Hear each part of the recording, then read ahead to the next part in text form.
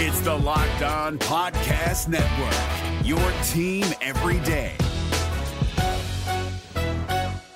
Kyle Krabs here, host of Locked On NFL Scouting. Join Joe Marino and me every day as we provide position-by-position analysis of the upcoming NFL Draft. Check out the Locked On NFL Scouting podcast with the Draft Dudes on YouTube or wherever you listen to your favorite podcasts. Locked On Dolphins, hosted by Travis Wingfield, your daily podcast on the Miami Dolphins, part of the Locked On Podcast Network, your team every day. I'm in town to play the Dolphins, you dumbass.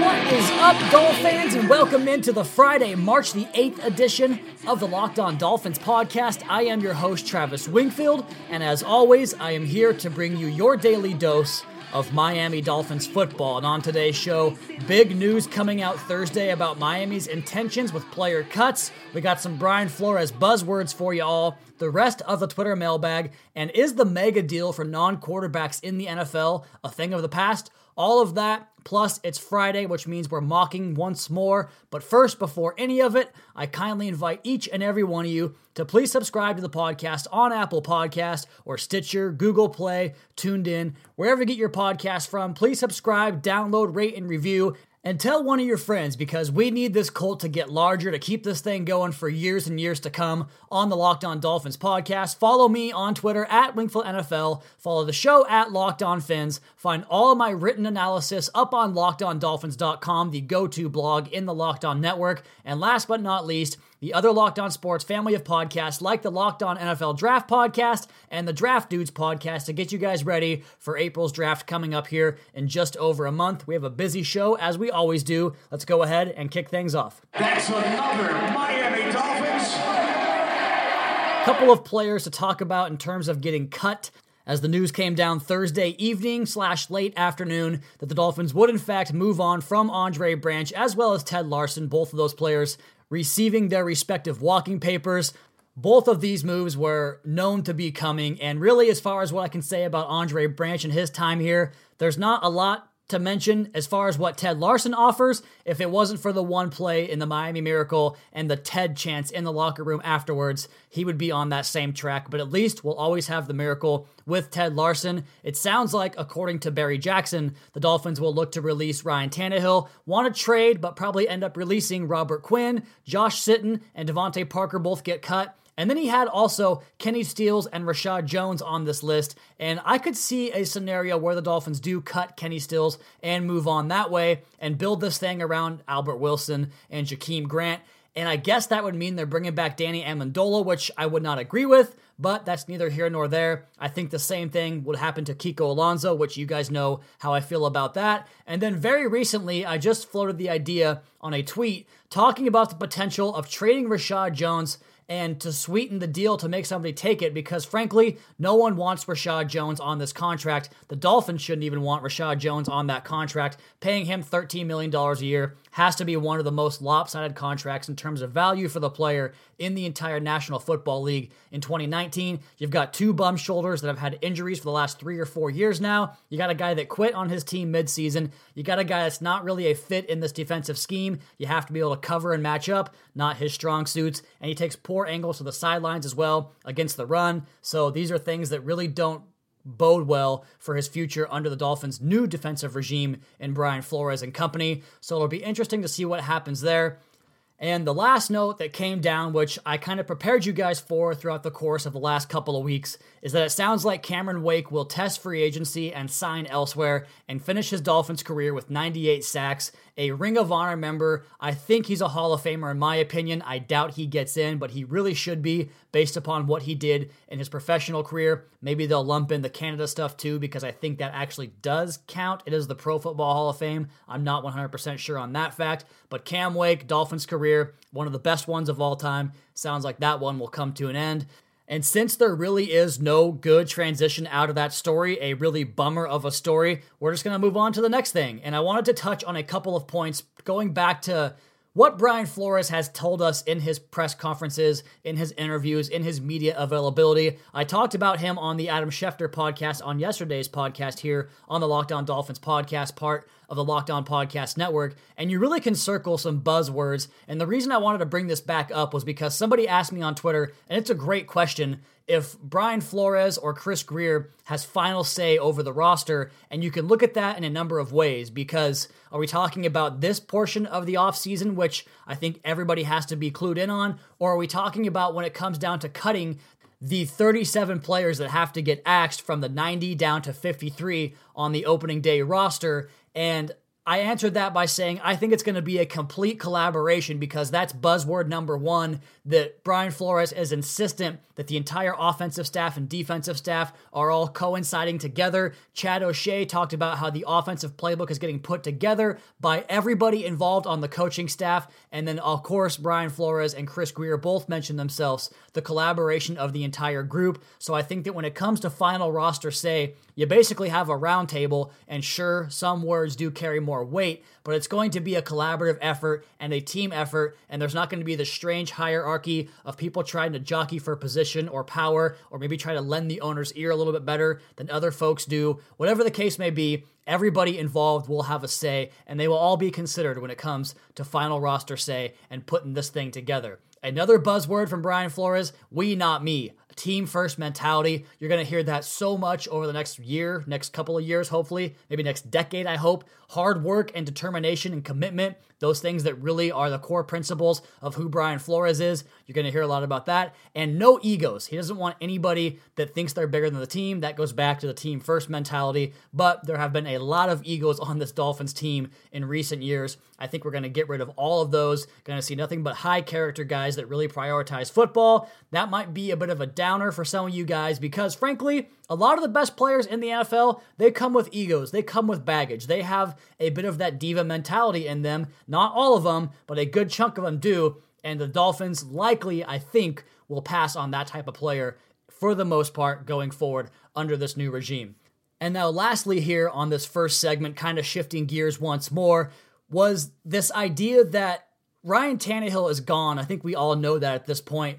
But the Dolphins don't know who their opening day starter is going to be, and that's going to be the first time we've had that since 2012 when it was Matt Moore and Ryan Tannehill and the addition of David Garrard late to that trio, that triumvirate of mediocre quarterback battle for that particular season. Tannehill's rookie year was not very good at all. Matt Moore was just a kind of ho-hum player, and David Garrard, of course, was never really in the fold for long-term consideration for this team, but starting in 2013, we always knew Ryan Tannehill was going to be the starter. Even in 2017, when he got injured, we knew that going into that season, he was going into camp as the unquestioned starter. And here we are now, and I can't tell you who it's going to be. We're going to have a column up on LockedOnDolphins.com where the entire staff predicts who they think is going to be the quarterback, and I can't think of who it's going to be. I really do not know, because I do not expect a high-priced free agent, like even $10 million is high-priced in my opinion, and I don't expect a quarterback in the first round or the second round of the draft. So what does that leave us with?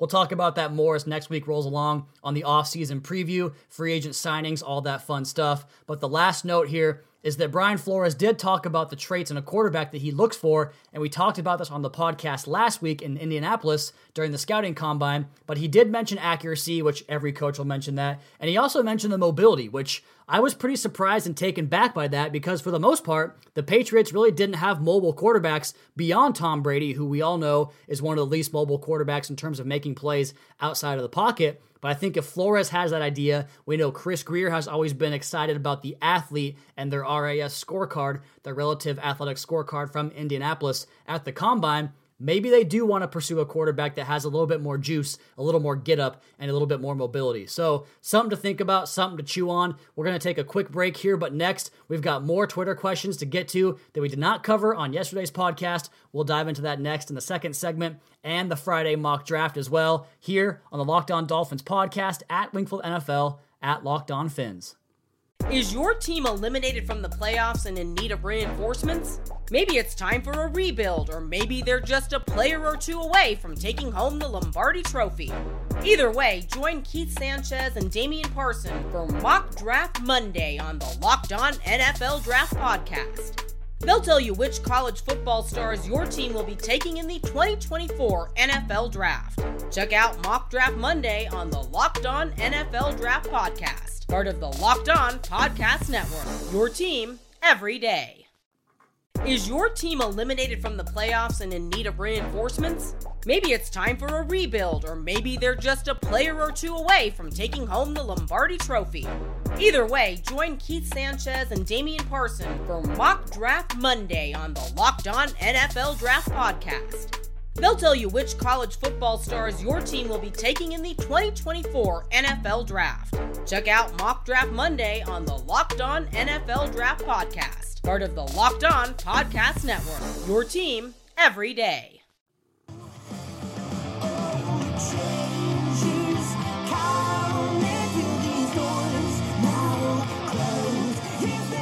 Change is definitely on the horizon. This time of year, every team in the league will take dramatic changes over the course of the next couple of weeks. As we know, free agency really kicks off on Monday with that legal tampering period, and then officially on Wednesday when the signings can officially be announced. I think we're going to see a flurry of moves, and not just free agent signings, but trades, draft pick trades, player trades. It's going to be such a fun time and a fun week, and I'm so excited that my spring break for school lines up exactly with it, because this job, I get to set my own hours and do whatever I want, but as far as class and school goes, I have to be on campus at certain times, but not next week, baby. We're talking about free agency all week long on the podcast, getting you guys ready for all the changes coming up ahead. And on Sunday's podcast, we're going to release the Monday podcast on Sunday evening, as we have been doing the last couple of weeks, as well as have the column on the Sunday feature up on LockedOnDolphins.com, taking a look at what we can expect to see happen over the course of the next few weeks into the draft, and detailing a comprehensive preview of the offseason ahead for our Miami Dolphins. So keep an eye out for that Sunday. I have been pretty ambivalent on what's going to happen this offseason with this team, because frankly, it's all brand new. A lot of these things are fluid. Who knows what could actually happen? But we'll put our best foot forward in trying to gather all the information we have from what the coaches have said, what their past says about them, and put together the best offseason plan for you guys and get you prepared to see what we can expect this upcoming offseason for the Miami Dolphins. But let's go ahead and jump into our next segment here and get to the rest of the Twitter mailbag. You guys put out the questions for me on the timeline on Twitter. I give you a response and a Twitter shout out here and answer the question on the podcast. And we have a very pressing question from our staff editor at the Locked On Dolphins webpage. He is at Miami D Punks. Jason Harina writes, if you could be an insect or a fish, which one would you be and why? I'm going to go with the insect, because those guys get killed just instantly. You get slapped or whatever it might be, and you don't really know what's going on. I'm sure the same thing is the case for fish, but I can't imagine getting caught, like the pain of the hook going through your mouth, and then having to flop around and just suffocate for however long that takes. And then if they throw you back, it's like you're just late for something, right? Like Mitch Hedberg said, you're just making fish late for something. So give me the insect, because the misery of being an insect is just slightly worse than the misery of being a fish. Next question here from Jason Palumbo. It's at JJBobo4. He asks, if Arizona selects Murray number 1 overall, they'd be admitting last year's move to get Rosen was flawed. Isn't it more likely they are trying to drive up his value for a trade? I think anyone that answers this question with real sincerity is just speculating at this point. I do believe that the Cardinals hired Cliff Kingsbury knowing they wanted to draft Kyler Murray number 1 overall. We've heard reports that Murray knew all along he wanted to play football. The entire ploy with baseball towards the end of that season was to get himself more of an opportunity for more money, maybe to go up even higher in the draft. I think that was the Cardinals' intentions when they met with Kingsbury. They agreed that, hey, if we hire you, this is the direction we want to go, if that's what you want to do. So I believe that they will take him and find a suitor for Josh Rosen. Next question here from John Langjun, at J Langjun. Reading about the Jets wanting to sell the number 3 pick, trying to recoup picks spent on Sam Darnold last year. If Murray is not drafted number 1 by Arizona, what price is realistic to get that 3rd pick, and do you buy? Number 1, the Jets are not going to sell you that pick no matter what. They just won't give you your franchise quarterback. That's not how it works in division. Now, I think the spot that you would have to look for is the Raiders, who have been adamant about acquiring more and more picks and kind of doing the Cleveland Browns thing. I think that's the spot you have to go. I would give up this year's one, obviously, next year's one, obviously, and there's going to have to be some sweetener in there. Maybe next year's two, I would hope would do it, because I don't really want to part with both the first 2 picks this season, but it's going to take more than 2 first-round picks, and I would pay it. You guys know how I feel about Kyler Murray, so yes, I would buy it. Number 4 with the Raiders, number 3 with the Jets is never going to happen. Next question here from Stu Rim. He's at Stu_Rim. What odds, if any, would you need to put $10 on the Fins to win the Super Bowl next year? And what odds would you need to just make the playoffs? I think the longer the odds for the Super Bowl, the better, right? Because then you get paid more. I usually do bet on the Dolphins like $10, $20 to win the Super Bowl. Obviously, it's been a waste of money for a long time now, but it's just fun to have that ticket. And then when they went to the playoffs in 2008 and 2016, you had a chance to get to the dance, right? So that was fun. But I don't know. I think any odds would be worth doing it just to have the fun of it. As far as playoffs, look, there's a lot that has to happen in the next couple of weeks before we have any idea what most of these teams look like. So right now, it's not good, I would say, as far as what the odds are. I can't really put an exact odd on it. I don't know what the bookmakers are saying, but I'd probably want something like 20-1 on the Dolphins right now, because I don't think they're going to be a playoff team next year unless they can get a quarterback like Kyler Murray. Next question here comes from Mark St. Jean. He is at MarkSJ14 on Twitter. On the clock at pick 13, your preference of picking a corner to play opposite Xavier Howard or a talented defensive line prospect. I think I like the cornerback group better just because I think it's better as far as being top heavy up there. Now you can kind of argue that maybe Rock Ya-Sin would be a good option in the second round, but this defensive line group is so talented that I think there's going to be somebody worthwhile at pick 48, like a Chase Winovich from Michigan, that I'd be very interested in there. So I'd rather go defensive back in that spot just because I think the value will be better in terms of the overall value of the draft at that spot compared to later on in the draft. Man, I know I told you guys I was going to get to all these questions, but it's just not going to happen. We are getting too short on time. Let's go ahead and answer another one here. Charlie Morton's War at Trifected. Which of these defensive linemen is a better fit for the Dolphin scheme? Ed Oliver, Christian Wilkins, Dexter Lawrence, or Cleveland Ferrell? You got 3 Clemson guys there and 1 Houston guy. I think Ed Oliver can play in any scheme, any system, because he is so physically dominant and so long and powerful and athletic. I just think he fits anywhere you want him to up on the defensive front, so he's a scheme fit for everybody. Christian Wilkins, I think, would be a fantastic 2-gapping type of rush defensive tackle, a guy that you can play with speed and athleticism and get after the quarterback that way, which is going to be something I think Miami will want on this defensive line. Dexter Lawrence, on the other hand, I think is also a great scheme fit because he can kind of play that Danny Shelton role, but give you more reps and a lot more production than what Danny Shelton gave the Patriots. So really, I think all of them are, but I'm going to go with Ed Oliver because I think he's the best player and he's so scheme diverse. He can play 3, he can play 5, he can play 7.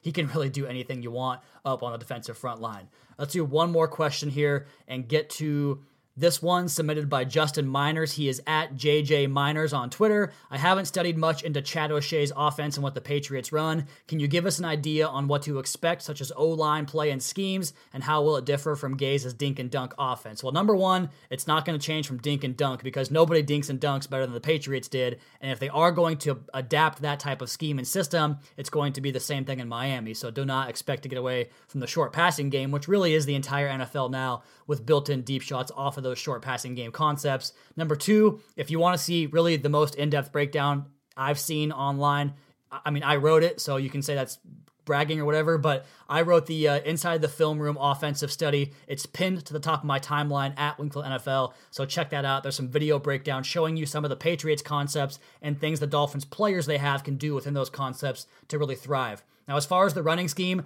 I imagine it'll be zone-based. A lot of teams do go zone-based, but I think that the Patriots want to be, the Patriots staffers that come south to Miami. I've been talking about it for so much, I'm starting to think that we are the Patriots now. But they're going to bring this idea down that they're going to be adaptable week in and week out. So one week it could be man scheme. The next week it could be zone scheme. One series it could change from what it was the previous series. So expect a lot of E&P type of concepts in the passing game, short passing games that really puts importance on the quarterback, making pre-snap reads and post-snap adjustments as far as rotation. That's why I'm a big fan of Jake Fromm next year, but also in the running game, I would expect to see a lot of zone on this particular running game. So that's the Twitter mailbag, guys. I'm sorry if I did not get to your question. We'll do the same thing next week, and we're going to have plenty of mailbags throughout the course of the offseason. But first here, I want to get my mock draft up and going because it's Mock Draft Friday, baby, and we have to get these things in every single Friday leading up to the draft here on the Locked On Dolphins podcast, part of the Locked On Podcast Network.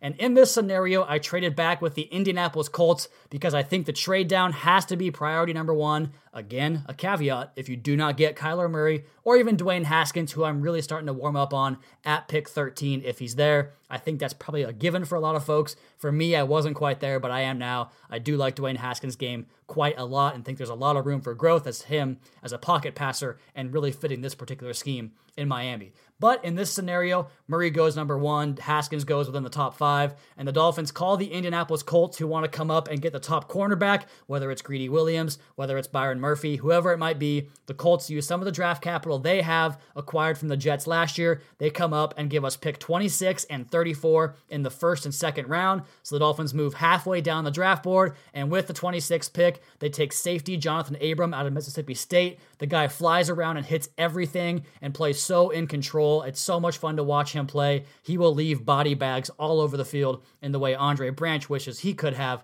for the Miami Dolphins. Pick number 2, also from the Colts, number 34, offensive guard out of Boston College, Chris Lindstrom. He comes in and starts at left guard day one. Boom, signed, sealed, delivered. Called that good. Pick number 48 in the second round, our second round draft pick, defensive end Chase Winovich out of Michigan.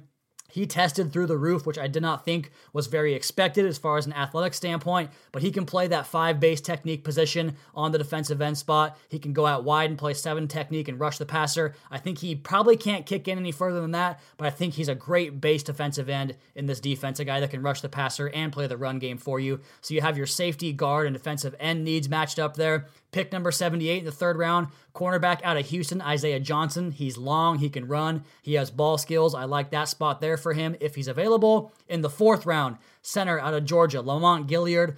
We heard from Barry Jackson also that the Dolphins want to keep Dan Kilgore and have him compete for the job. I think a mid-round draft pick for that spot sounds like a perfect compliment. So Lamont Gilliard out of Georgia, the center. In the 5th round, wide receiver David Sills out of West Virginia. He's probably going to be in that spot from now until April, so just get used to it. In the 6th round, love this guy too, out of Washington State University, go Cougs. The running back James Williams. He's just a fantastic pass catcher, caught 89 balls. You guys probably know this by now because I talk about him a whole lot. And in the 7th round, why not take a gamble on a quarterback? He's not going to be a long-term starter for you, but I think he can develop into a backup quarterback. And the backup quarterback needs to be studious. He needs to help the starting quarterback prepare, and he needs to be a guy that the locker room loves and can rally around and spark a huddle when the starter gets hurt and ignite the offense to try to find a way to win a game in a pinch. And that, to me, is another Washington State Cougar, quarterback Gardner Minshew in the 7th round. So Jonathan Abram, Chris Lindstrom, Chase Winovich, Isaiah Johnson, Lamont Gilliard, David Sills, James Williams, and Gardner Minshew. That is your Friday mock draft. We are going to take a quick break here on the Locked On Dolphins podcast and come back and talk about the big mega free agent contract.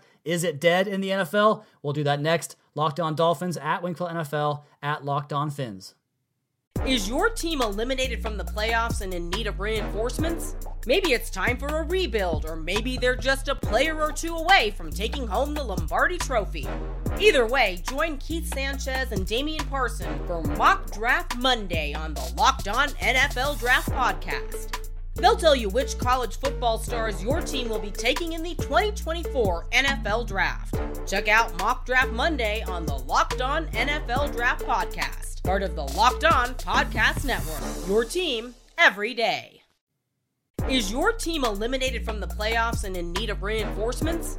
Maybe it's time for a rebuild, or maybe they're just a player or two away from taking home the Lombardi Trophy. Either way, join Keith Sanchez and Damian Parson for Mock Draft Monday on the Locked On NFL Draft Podcast. They'll tell you which college football stars your team will be taking in the 2024 NFL Draft. Check out Mock Draft Monday on the Locked On NFL Draft Podcast, part of the Locked On Podcast Network, your team every day.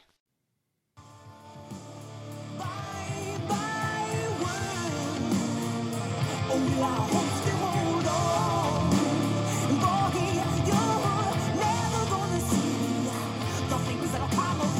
guys know that I want to incorporate some more general NFL coverage into these weekly podcasts, or the Friday podcast, I should say, at the end of the episode, because we're in the off season. And I think it's important to keep tabs on the rest of the league, even if you're not that interested in other teams, just to kind of have an idea and a foundational base to judge the Dolphins' moves and everything that happens to this team based upon their competitors and their peers and all that fun stuff. So with free agency right around the corner, the question has to be asked, if you ask me, is the mega contract a thing of the past? And sans quarterback for that matter. And we start in our own backyard and cover some revisionist history you probably don't need to hear about and don't want to harp on, but I think every Dolphins fan would agree that Mike Wallace did not work out, that Ndamukong Suh, though a good player, did not work out, Brandon Albert did not work out, and let me explain that one real quick. He missed 11 games in 3 years. He was a total liability in 2016. Really, the only part of the Albert deal that was a good move for the Dolphins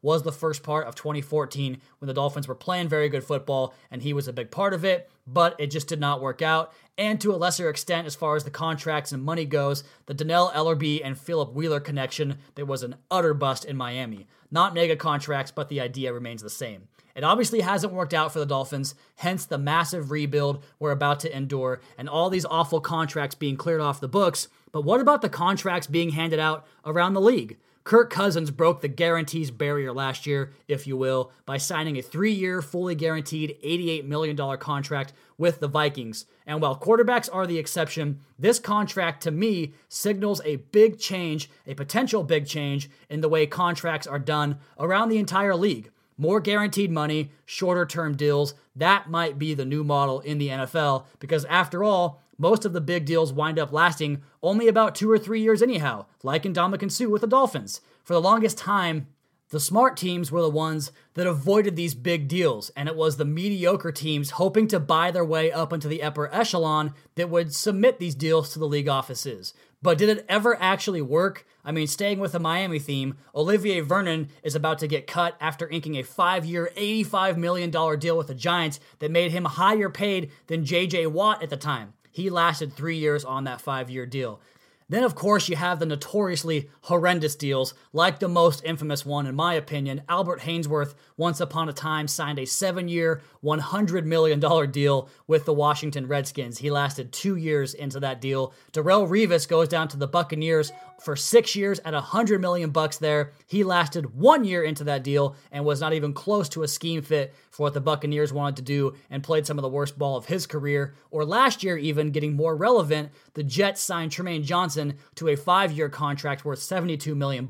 If they could cut bait on that right now, they would, but because of the commitment, they cannot. But then there are the deals like Ndamukong Suh's, for instance. Not that he was an unproductive player, it just wasn't worth the money spent.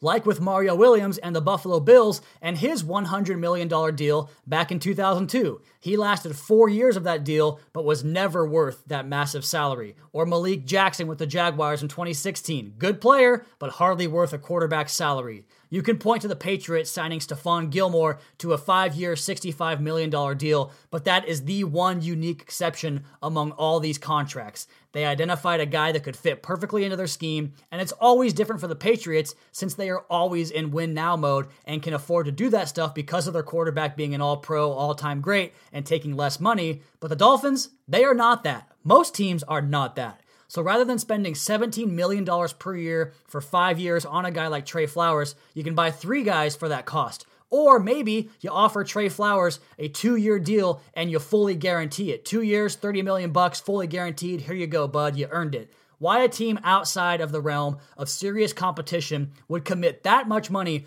over that much time should be beyond conceivable for everybody. Le'Veon Bell, he's about to get paid. Earl Thomas is going to get buku bucks. But do we really expect to look back on the Jets, for instance, signing Le'Veon Bell as a move that worked out for them? I mean, I doubt it. I'm sure we'll see it happen this year and probably next year, but I do think the age of the mega contract, sans the QB, is coming to an end very, very soon.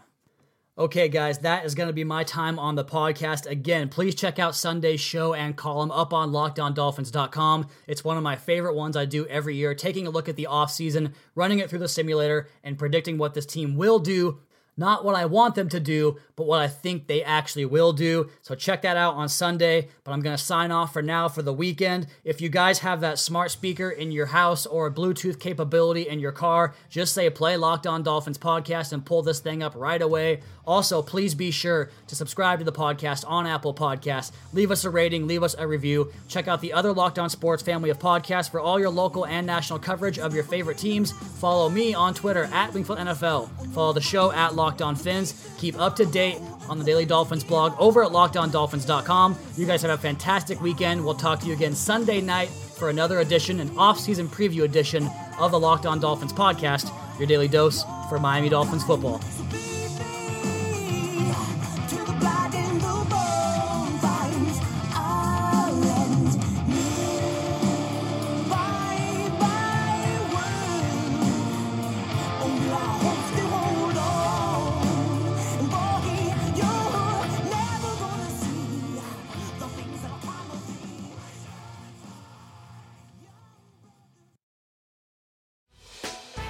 Hey, Prime members, you can listen to this Locked On podcast ad-free on Amazon Music.